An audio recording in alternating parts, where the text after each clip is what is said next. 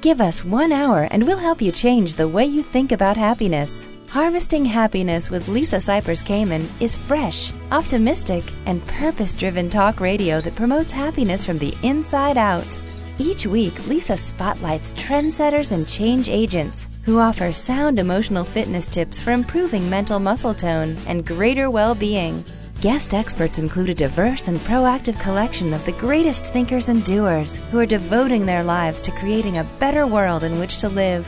Your host, Lisa Cypers-Kamen, is a widely recognized applied positive psychology coach, author, documentary filmmaker, and lecturer specializing in the fields of sustainable happiness, mindfulness, and positive lifestyle management. Let's get to it. Here's Lisa. Good morning, good afternoon, and good evening, wherever you are. Welcome to Harvesting Happiness Talk Radio, broadcasting consciously prepared brain food from the beaches of Malibu, California. Each week, we explore the very serious business of happiness, sustainable well-being, and human flourishing. We are not talking about that annoying yellow smiley face. No, no, no. We are talking about something much deeper and critical to the success of humanity. Authentic happiness is not selfish, egotistical, or narcissistic. In fact, it is essential in order for humankind to thrive. Sustainable happiness is important because it not only elevates our own well-being locally, but also contributes to collective global flourishing. The achievement of a happy life is not only positively good for us, it is constructively good for those around us. In short, happiness matters. Happiness comes from the heart, and this show is most definitely all about the heart. All righty then, let's get to it. Today we're focusing on our smartphones and ourselves, how to be a happy human in the digital era. My first guest today is Dr. Ravi Chandra. He is a psychiatrist and author in San Francisco. He's also a distinguished fellow of the American Psychiatric Association, and in 2016 was awarded a proclamation by the San Francisco Board of Supervisors for his community and humanitarian work. His book, Face Buddha, Transcendence in the Age of Social Networks, is his debut nonfiction work and a 2017 Nautilus Book Award winner.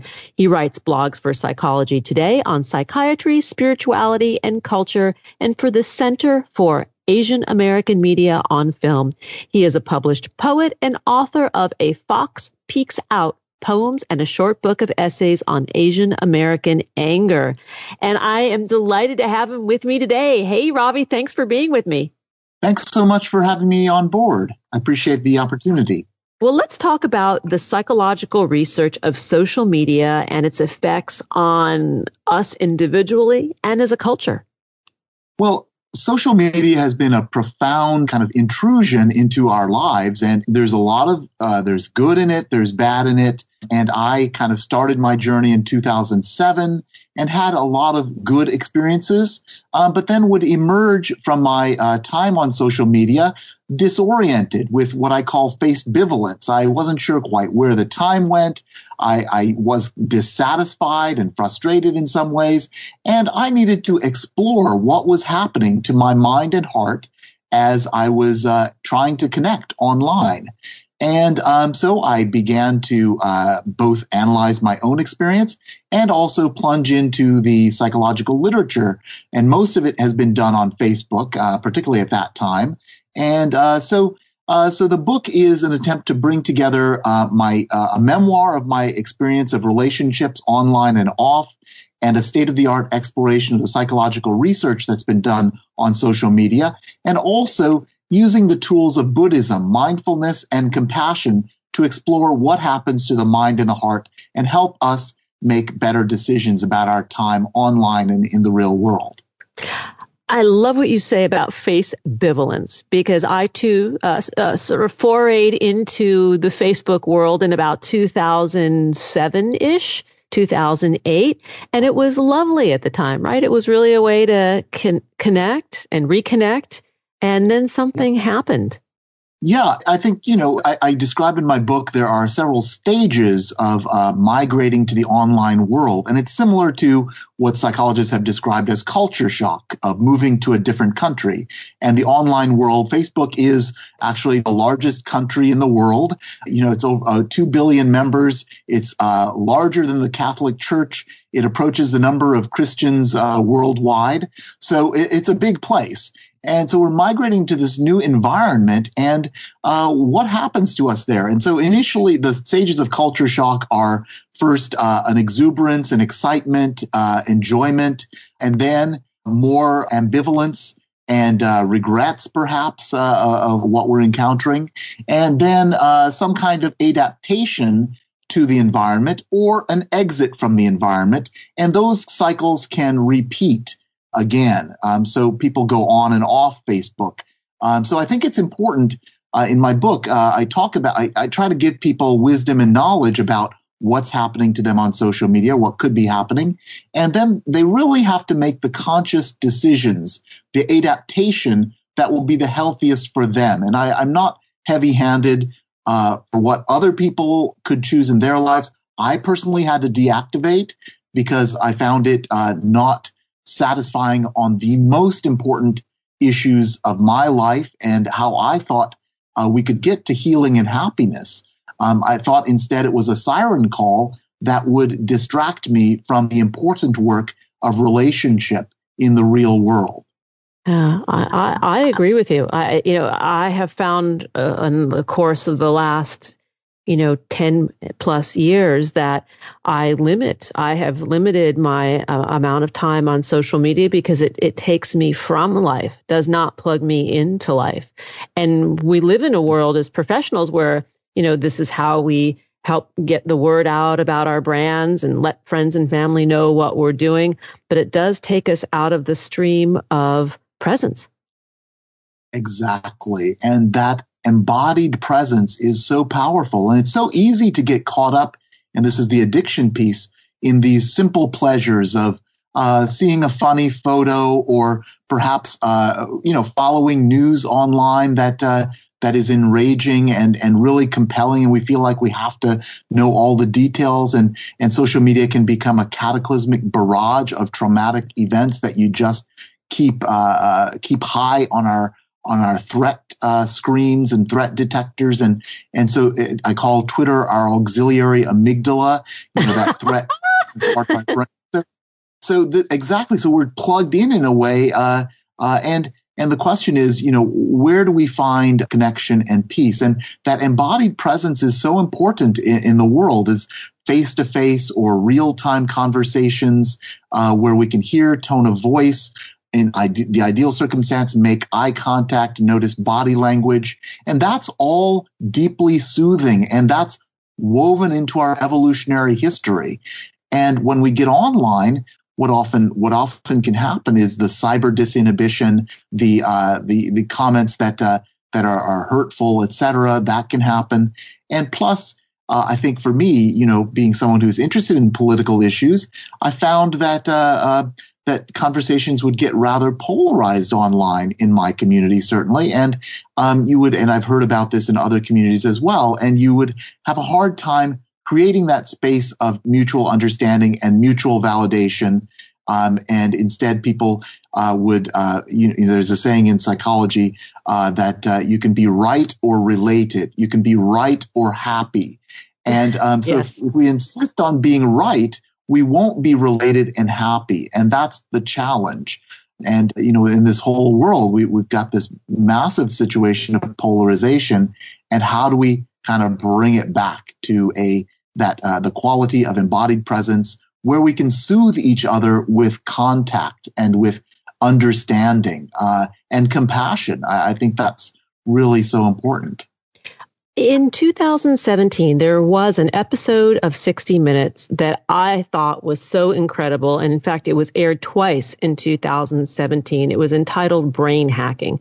And in that episode, they were talking about how neuroscience and neuropsychology is being used by social media and app developers to really tap into the parts of the brain that ignite addiction, right? The pleasure center of the brain and the chemical release that we get when we see those likes or we see that illusion of connection through social media. And I'm wondering if you can talk a little bit about that, because these are the hormones that we live for. Sure. And actually, there's been an MRI scan study where there are similarities, though not complete overlap, but similarities between the brains of people who are addicted to gambling or drugs and internet addiction. So there is that overlap, and it is about the reward system and those little, getting a like you can feel a little rush when you get a like or a comment, etc. And that's all designed quite meticulously to keep you in the system, yes. to keep you hooked in the box, in the Facebook box.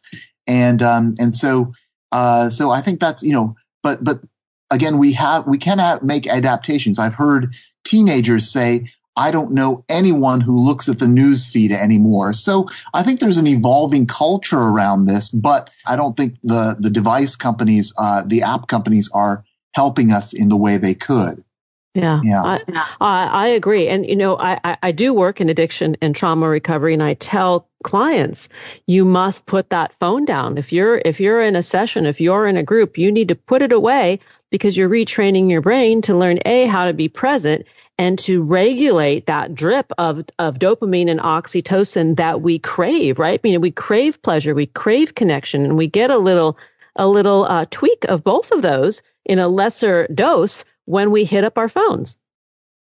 And another level is, and you get curious about what's happening on the phone too. So that's curiosity and that addiction, and so all leads to you being attached to your phone. And that can distract you from the real world as well. That kind of, it's a strange kind of love, I suppose, of attachment that we have to these devices. And that's I think we have to look at that. How far do we want to be attached to things versus people? That's an open question. Yes. Oh, I like that. There's your next book, Attachment Theory and Digital Devices. Yeah. You're right. I mean, that I never thought of it in that way. And there is an extreme attachment to these things and a fear of safety if we don't have them nearby. To ask a client, and I don't know if you see clients in your practice, but to ask them to put their device in a cubby or in a basket, you might as well be asking them to leave their right arm there with it. Right. And that's why now there are springing up these detox hotels, detox retreats where you check in your phone and you leave it. So there is this growing recognition that we need time away from these devices to recover our natural processes of healing in the human mind and heart. We're going to take a break. We're talking with Dr. Ravi Chandra about his book, Face Buddha, Transcendence in the Age of Social Network. To learn more, please visit www.facebuddha.co. On Twitter, you can connect with Dr. Ravi Chandra at Going to Peace, and it's the number 2 at Going to Peace. And on Facebook, that page is Face Buddha Book. Here comes the break. We'll be right back, and that is a promise. We know that life can be tough and that happiness can and does live alongside adversity. Connect with us on Facebook at Harvesting Happiness and follow Lisa on Twitter at Lisa Kamen for a daily dose of inspiration. We'll be right back after this quick break. Do you find yourself saying things like, I'll be happy when, or I'll be happy if? Does the finish line for happiness keep moving? Does the bar keep getting higher? What's getting in the way of your happiness right now? Too much going on? Working too much? Not working enough? Having too many responsibilities? Not having enough money, enough time, enough space? The list goes on and on. It becomes difficult to see all that we have if we focus on scarcity. One thing I know for certain, happiness waits for no one, and sometimes we all need support. Are We Happy Yet? Is not another self-help book. It's a guidebook for learning how to harvest happiness through self-mastery, which is the key ingredient into building resilience, hardiness, grit, and emotional stability. Are We Happy Yet? 8 Keys to Unlocking a Joyful Life is available at Barnes & Noble, Amazon, IndieBound, and HarvestingHappiness.com. Each day we get to choose how we are going to show up for life, and at times we need tips for strengthening our well-being. Learn training strategies for greater emotional fitness and improved mental muscle tone at HarvestingHappiness.com. Welcome back to Harvesting Happiness Talk Radio. If you're just joining us now, we're talking about our smartphones and ourselves, having a discussion about how to be human in the digital era. Returning to the conversation with Dr. Ravi Chandra. So, Ravi, I want to chat with you about the impact of social media on racism, on public health issues, voter suppression, gun control. We could go on and on and on about the news, fake and real. Yes, well, that's a pretty broad range. I think, first of all, social media is an attempt to belong and an attempt to find self-expression. So people try to find community with varying degrees of success, and they also find ways to self-express about the issues that distress them. And so we see these things going on, and the challenge is that online, that anger is the most viral emotion, and this spreads faster than happiness, sadness, disgust, or joy, according to a couple of studies. So this is and the problem is, when we engage online, are we entraining our mind to be angry, and therefore taking us away from maybe empathy or compassion or some kind of different way to hold anger? I mean, anger is not good or bad. It's present in human relationships, but I think anger can only be resolved with empathy and relationship, and also building the skills of self-compassion and mindfulness within. So I think, and a sense of common humanity, that we're all in this together in some way. So all of that has to happen, but I didn't see it happening online. I feel like, we usually ask, what is the internet angry about today? Everything. Right. And it just becomes, and sometimes you can check Twitter to see, okay, what's the latest trending focus of anger? But that's a short circuit. I mean, that anger is a plea to be heard and a plea for action. And how do we close the circuit? How do we feel connected? And I think it's only through empathic relatedness. And, George Valent, the person who ran the Grant study, the longest running study of human development out of Harvard, he, studied, I forget how many, 100 men over 70 years was the whole Grant study. But the final conclusion was happiness is love, full stop. Yeah. And that's relationships, warm, supportive relationships led to happiness. And so if we're talking about harvesting happiness, we're talking about planting love, planting relationships, then you'll be able to harvest happiness. And my worry is that with superficial relationships or with issue-based and perhaps just kind of single-sided communications online, you don't get to real a depth of love and connectedness. And it could leave people unhappy and dissatisfied. And that's what some of the studies show, is that the more time you spend on Facebook, the more dissatisfied you are with yourself, with your friends, the more depression, anxiety, social comparison. And so that's a real problem. But I wanted to go back to anger, because while we see social media as a sort of fertile ground for expression of anger and negativity, and you talk about the need to be heard, when we look at anger as a secondary emotion and what lies beneath anger is something much deeper. I think it's, loss, fear, grief, frustration, emotions that we might not feel as comfortable expressing, because we might not possess the vocabulary to do so, right? So anger is what flares up because that's what just percolates the quickest. Right. My shortcut is saying anger is sorrow turned outwards. It's getting down to that lower level, I think. Then you can feel the common humanity, because we all can have that sorrow of loneliness, of rejection, of feeling defeated by social circumstances. I think that's such a widespread feeling. And, I think I think there's a tendency with anger to call out people, but I hope we can kind of call in people with compassion. I think that's a much better basis for community. But anger, again, sometimes things need to be said, and I appreciate that. It's just I wonder how to close the circuit and how to help people, because I've certainly seen people who get in the zones of being angry about things, and then it's very hard to come back to ground and to connection and so forth. And I think we're living in traumatic times, and we really have to help each other, I think, find ways to connect and to soothe and to really dip down into our common humanity.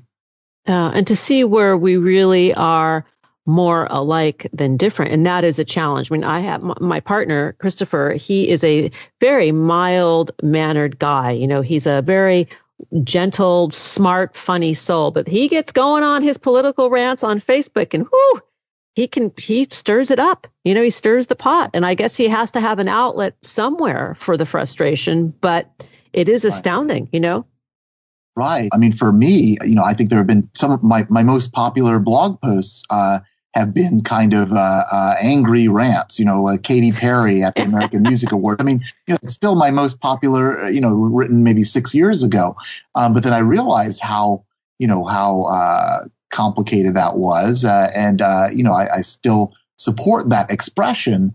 But then, I think for me, it's I think I tend to be more ambivalent about anger, I guess. I see its value, but I also want to get down to the deeper level. Yeah. And so I write less popular blogs that are called A Noble Sadness, talking about how underneath anger is sadness and sorrow. And that's not nearly as viral, but that's kind of what I hope we can talk about in our culture. Yeah. I think you bring up a good point, and I love that you add nobility to it, because I think that there is a requirement of having a level of valor in approaching the darker sides of our emotions, and the willingness to go there and be the V word, that vulnerable word that Brene Brown talks about. Yes. Yeah, it's tough. I think, people, especially when you have anything to protect, you might feel the need to defend yourself against emotion and vulnerability. And so I think that's one of the ways where we get away from the values of the heart, and we start being about power and control and, dismissing the values of the heart and compassion. And I hope we're in a point of transition in this world where we see this is not working, and we have to connect to the mind and the heart to have a deeper sense of our humanity. And I think that only happens with shared conversation and presence, and a lot of, cultivation through whatever means works for you. I use Buddhist practices of mindfulness and self-compassion and compassion cultivation, just trying to keep going. Me too. And not the me too that you were talking about earlier, but I work to do that as well. And the work that we put out here with the show is, meant to be a positive contagion that, we do send out through social media. Social media is not bad. It's the intention with which we use it. Right. Right. It's not bad, but it's good and bad. So we just really have to be conscious of the ways that it can be bad, I think. Yeah. And we talk about, you mentioned in your book about psychological voter suppression. Well, the entire social media experience is a psychological design. Right. Yeah, absolutely. And, I think depending on, how, I think there's probably going to be a large turnout this year for the midterms, but I think we have to face it that there's ways that governments are trying to limit voter turnout, and that dispiriting people online may be one of them. Yes. So I think we have to be wary of that and get down to our core intentions. We must vote. I'm going to do the plug for that because we do a show to stimulate voter registration every year, and we must vote because that is how change happens, And if you're unhappy, then get out and vote. Because if you don't vote, then you can't whine. Absolutely. To kind of put it as a cold hard fact, the book to learn more, and I urge our listeners to go and grab the book Face Buddha: Transcendence in the Age of Social Network by the author and my guest today, Dr. Ravi Chandra. To learn more about Ravi's work, please visit his website, www.facebuddha.co. On Twitter, he is at Going to Peace, and the number 2 is articulated on that handle. And on Facebook, you can find him at Face Buddha Book. And this is a really good read, provocative, something that we all need to be aware of and talk about in our conversations, hopefully in person with those that we love and care about, making eye contact, watching for body language, all the good stuff that we've talked about today. Ravi Chandra, thanks for hanging out with me today. Thank you so much, Lisa. Really appreciate it. We're going to need to take a break, and we'll be right back. Nothing gives happiness like a free gift. Unwrap your present by signing up for Happiness Headlines, our monthly e-zine at harvestinghappiness.com. Stay tuned for more after the break. One thing I know for certain, happiness waits for no one, and sometimes we all need support. We all have the freedom to be happy, or the liberty to be miserable each day, regardless of external circumstance. Sure, things will inevitably happen in our lives that are out of our control. There is only ever one thing that is totally within our control: ourselves. When we have command of ourselves, we are better prepared to handle life and bounce back more quickly when challenges arise. Whether you see the glass as half empty or half full, the glass has the capacity to hold more. You have the capacity to be happier.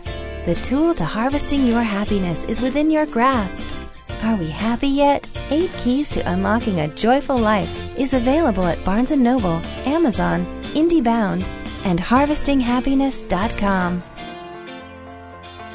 Each day we get to choose how we are going to show up for life, and at times we need tips for strengthening our well-being.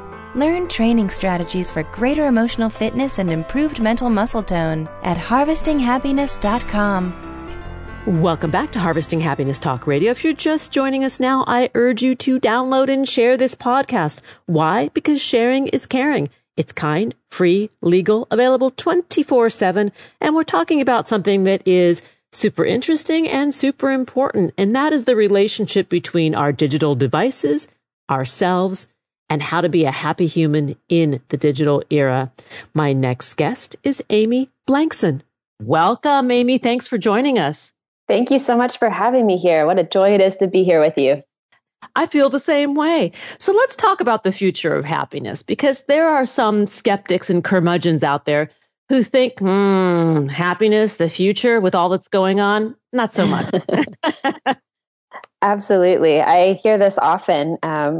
We are bombarded by the media with information about how technology is destroying the fabric of our society, how it's disconnecting our families. It's literally heroin for digital heroin because it's so addictive. And what I felt was that there was so much information in this field that I really wanted to explore a little bit more about understanding, is this really true? Are we really outpacing ourselves with technology faster than our happiness can keep up with it? And so I did some digging into the research and decided to write a book on this topic because I felt like it was a pain point that I hear time and again from the audiences I speak to who are just worried about, where are we heading in the future? What is this really going to look like?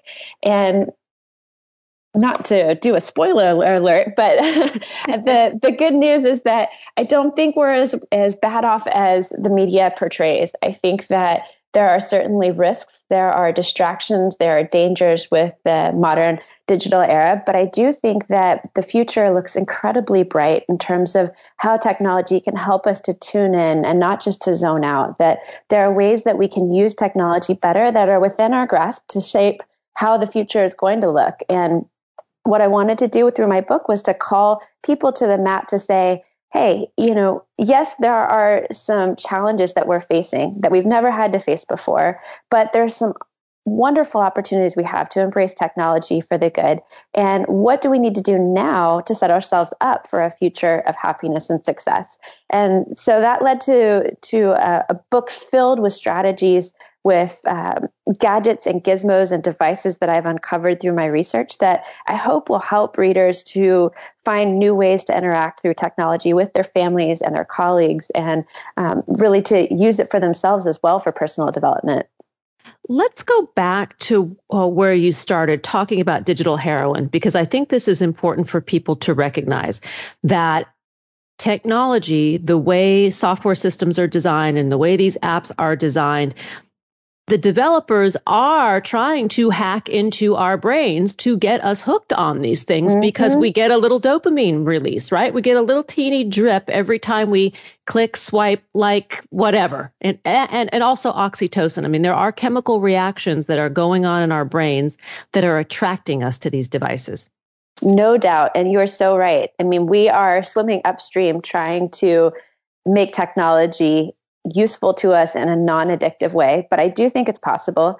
There's a fellow named Tristan Harris, who was actually the Google design ethicist at Stanford. Well, he started at Stanford. He was part of the Center for Persuasive Technology. So this is the company and the department at Stanford that was responsible for creating things like the Amazon recommended products algorithm, or Facebook, who should you be friends with? It's a type of technology design that is responsible for nudging you in a certain direction. And while they can nudge you in fantastic ways for better choices, they can also nudge you in some incredibly negative ways that if you are trying to stay on your budget, it's increasingly difficult to do so when Amazon knows your favorite color, and they know that you like peppermint chocolate, and they know that you are getting ready for Black Friday sales. So all this information is really culminating in a scenario where it makes it even more difficult for us to stay on budget or to make good choices, because we're getting this flood of information into our lives. And so Tristan Harris actually was speaking with some of the Google design executives about the ethics of what we create with these type of persuasive technologies. And he felt like while Google definitely heard him and understood that this was an important facet of design, they also had a lot of market pressures to create products that were increasingly addictive, that had higher numbers of page views, and that were encouraging people to stay on the apps or the websites for longer, because that's how companies measure success, right? And so what he did is he actually left Google and went and formed a company he calls Time Well Spent.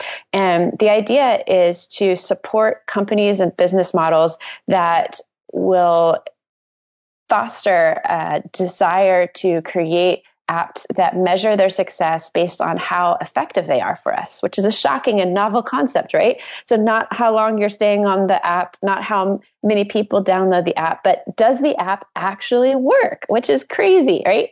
And so he's been supporting a number of different initiatives from Calendly, which I use myself. It's a calendaring program that helps you eliminate the amount of time that you spend going back and forth between setting up Google appointments or meeting appointments. And so it just shows people your calendar. They select a time that works for them. The program automatically will send out notifications for both of you to put it on your calendar, and you're done. So the idea is that you're using your time more effectively to do what you want to do. And that's why we started using technology in the first place, is so that we could have more quality time and to do the things we really want to do. And instead, what we find is technology keeps drawing us away into this web of more time on the computers, more time on the apps. And the idea that we really want to focus on is how do we really use that time well? And so I love what Tristan is doing, what he's created. And I feel like that is so important to shaping this conversation. And it's important to think about what are we downloading? What kind of apps are we buying into? What kind of gadgets do we ascribe to? Because the more that we buy from apps and devices and gadgets and companies that are trying to become addictive services, the more that we're sending the message that that's the kind of content we want. So I call people out in the book to be conscious consumers, to be thoughtful about the types of apps they're downloading, to put pressure on organizations to create the types of programs that we want to see. Do we want more apps and gadgets that help us tune in? Do we want devices that don't send us notifications every 5 minutes? Do we want less email threads and subscribing automatically to things that we don't actually want? So I think there's a real movement to move away from this digital heroin into using technology for the simplest of purposes and then being done with it so we can get on with living life. I agree with you. And I think that you bring up something that is really important, and that is the vice virtue of technology and the silver lining. Like, many of us receive so much, so many notifications, so many emails, and we're juggling so many different kinds of apps and programs that it brings the consumer to the point of learning discernment. Absolutely. Say a little bit more about learning discernment and what you mean by that. Well, what I mean by learning discernment is that, if you have a flurry of activity, it's just a burst of energy, and you find out that you cannot manage everything that is coming in or being thrown at you. And I go through this almost every day. I've gotten good at discerning, this is not of use to me anymore. I need to either unsubscribe, block, or sort of call out of the pool of technology that I'm working with every day. And I find that that is the upside, that I'm learning how to be a little bit more clear and focused on what I don't want, and then dialing in or drilling down to those things that I do or are of use to me. Absolutely. I think the more that we can do that, the better. In fact, one of the services that I've fallen in love with and have been starting to use myself is called unroll.me. And in one fell swoop, it will capture all of the subscriptions that you have in your email and help you to unenroll from all of them all at once, one click of a button, as opposed to having to unsubscribe one at a time very slowly. I think that that's a very useful and helpful process to be able to just be done with it, get off of all those lists that are distracting, turn off all the non-human notifications that are just reminders, uninstall those apps that you don't ever use, and to focus in on what's most important to you. And there's a movement called digital minimalism that is really beginning to emerge that says, yes, we love technology, but let's cut down to the most important things so that we're not constantly distracted by all the other things. Wow. We're going to need to take a break. And before we do, I want to give Amy's contact information. The book we're talking about, once again, is The Future of Happiness: 5 Modern Strategies for Balancing Productivity and Well-Being in the Digital Era. You can learn more at amyblankson.com. On Twitter, you can find her at Amy Blankson, and on Facebook, amy.blankson. We'll be right back. Who says money can't buy happiness? Check out Lisa's new book, Are We Happy Yet? 8 Keys to Unlocking a Joyful Life, and other fun, fashionable, and inspiring items at shophappy@harvestinghappiness.com. We'll be right back after this quick break. Do you find yourself saying things like, I'll be happy when, or I'll be happy if? Does the finish line for happiness keep moving? Does the bar keep getting higher? What's getting in the way of your happiness right now? Too much going on? Working too much? Not working enough? Having too many responsibilities? Not having enough money, enough time, enough space? The list goes on and on. It becomes difficult to see all that we have if we focus on scarcity. One thing I know for certain, happiness waits for no one, and sometimes we all need support. Are We Happy Yet? Is not another self-help book. It's a guidebook for learning how to harvest happiness through self-mastery, which is the key ingredient into building resilience, hardiness, grit, and emotional stability. Are We Happy Yet? 8 Keys to Unlocking a Joyful Life is available at Barnes & Noble, Amazon, IndieBound, and HarvestingHappiness.com. Each day we get to choose how we are going to show up for life, and at times we need tips for strengthening our well-being. Learn training strategies for greater emotional fitness and improved mental muscle tone at HarvestingHappiness.com. Welcome back to Harvesting Happiness Talk Radio. We're going to continue the conversation between Amy Blankson and myself about our smartphones, ourselves, and how to be happy in the digital era. Let's get back to the conversation.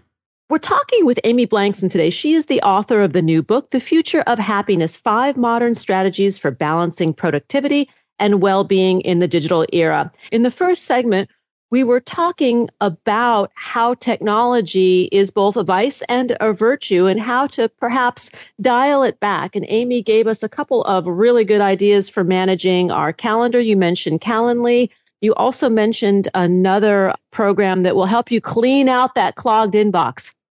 Yes, unroll.me. Unroll me, please.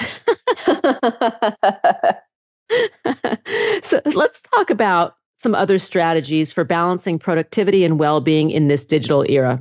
Wonderful. So I think one of the first things that I like to ask people when I'm helping them to come up with a plan for dealing with the digital distraction in their life is to talk about what I call the third prong.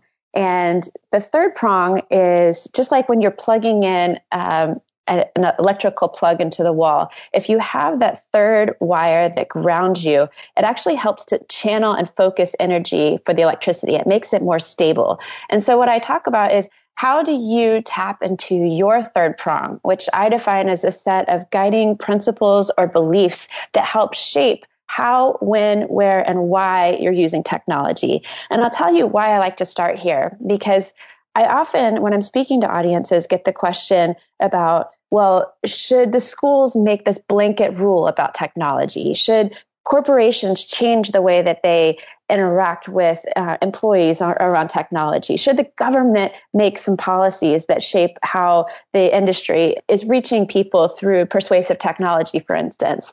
And I think that there is just too much global diversity. There are too many different types of reasons for using technology and different attitudes towards technology. There's different family dynamics around technology that it really comes back to, what do you value? How do you think about technology in your life? What value do you place? Why do you interact with it? So that when you can define that for yourself, it really shapes how you individually live your life. And from that point forward, it gives you this opportunity to set up the rest of your family or work policies or personal uses of technology to be more effective with it. And so let me be a little bit more specific. One of my friends named Raj Daniels, he wound up having a hard time with opening and closing his phone. He found that he's a CEO of a tech startup company, and he really wanted to be more thoughtful and intentional about using technology.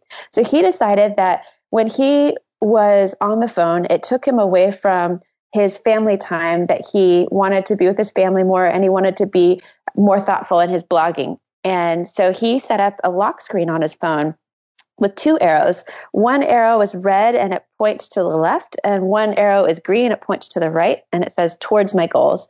And the red arrow points to the left, saying away from my goals.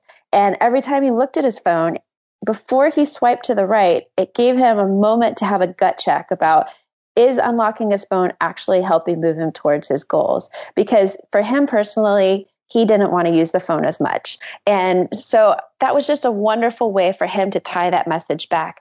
I've seen a number of other folks who, for instance, they value the dinner hour and they really want to have better conversation around the dinner table with their family. And so what they did was create a phone stack, and everybody who sat down at the dinner table had to stack up their phones. And the first person to reach for their phone either had to wash all the dishes, or they had to skip dessert, or maybe they owed everybody a quarter, whatever it was. But it just set an intention and a focus on, hey, this is not how I want to use my technology. Here's how we're going to adjust this so that we can be positive reinforcements for each other and hold each other accountable.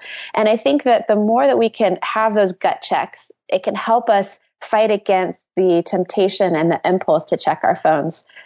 In the course of my research, the single most shocking statistic I came across was that the average smartphone user today opens and closes their phone on average 150 times.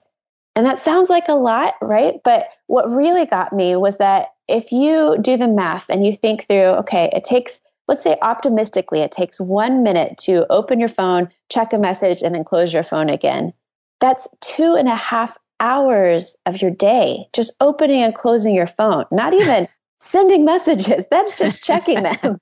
And it just put things in perspective for me. That's actually 38 days a year, 1/12 of your year, just focused on opening and closing your phone. So we're talking about a major problem here where we've lost control over the fact of what we're using our time for. We're not even aware of what's happening when we pick up our phone to check it and see if somebody has sent us a message. In fact, we're anticipating messages so often that we don't even have to look at our phone or touch our phone to lose productivity. If we just see our phone, this is called the mere presence study. You just see your phone by your computer, it makes you less effective.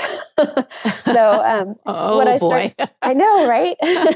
I'm certainly guilty as charged here, but my new strategy is that I just take my phone when I'm working and I hide it behind my laptop screen, because if I know that seeing it is making me less effective, I just need it out of my visual space, and I need to be able to have the opportunity to regain control over my impulses and to retrain my brain about what focus actually looks like.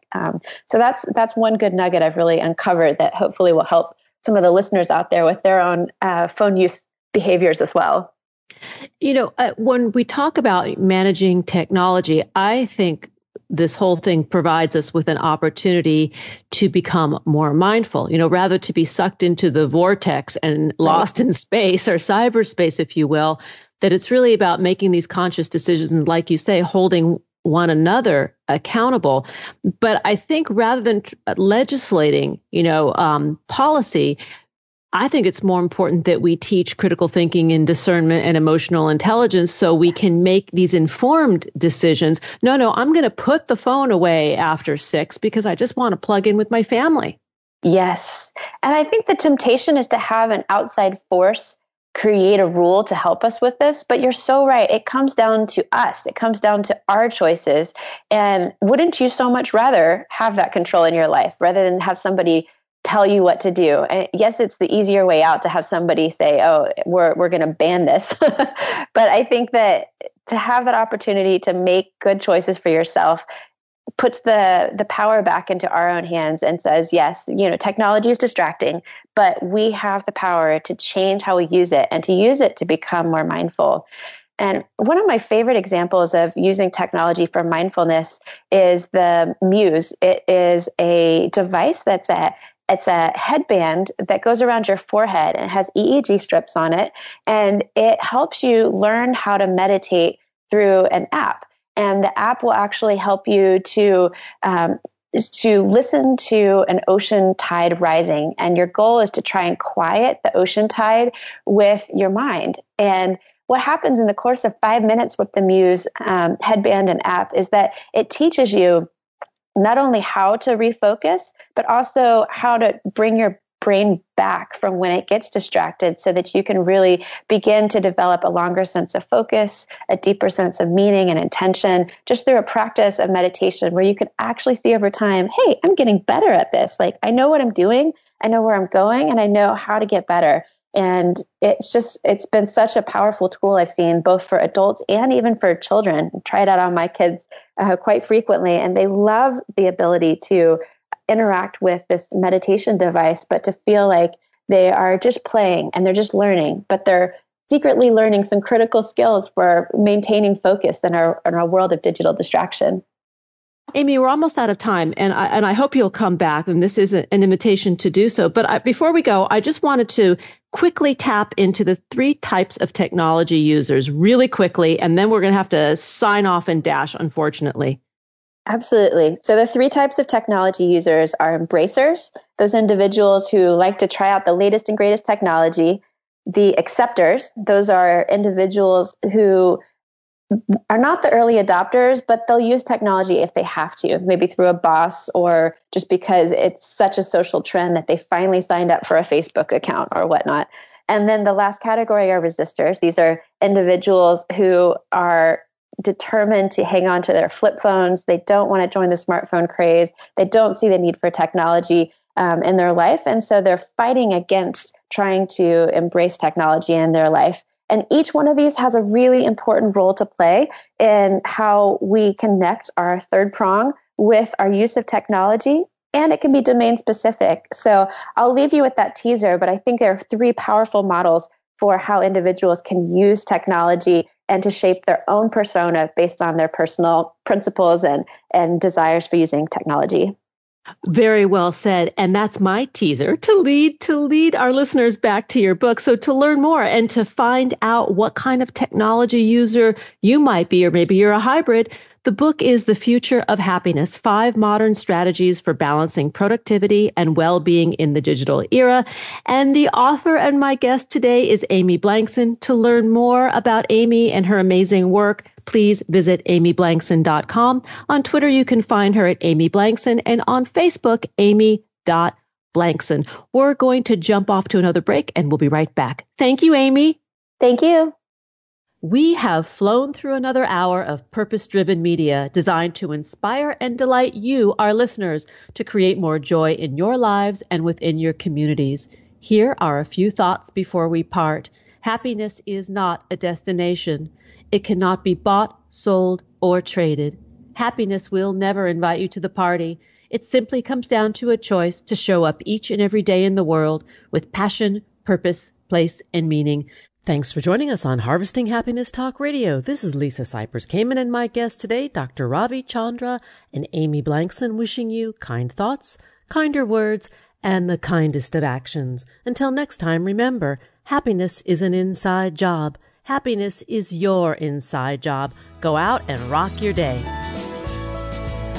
Thanks for joining us on Harvesting Happiness Talk Radio with Lisa Cypers-Kamen.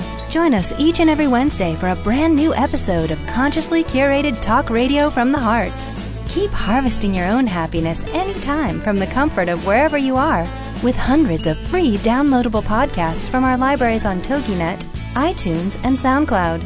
In a complicated world seemingly driven by non-stop negative news, Lisa's mission is to celebrate the upside of life and seek the silver lining of our challenges by transforming them into uplifting growth opportunities for all.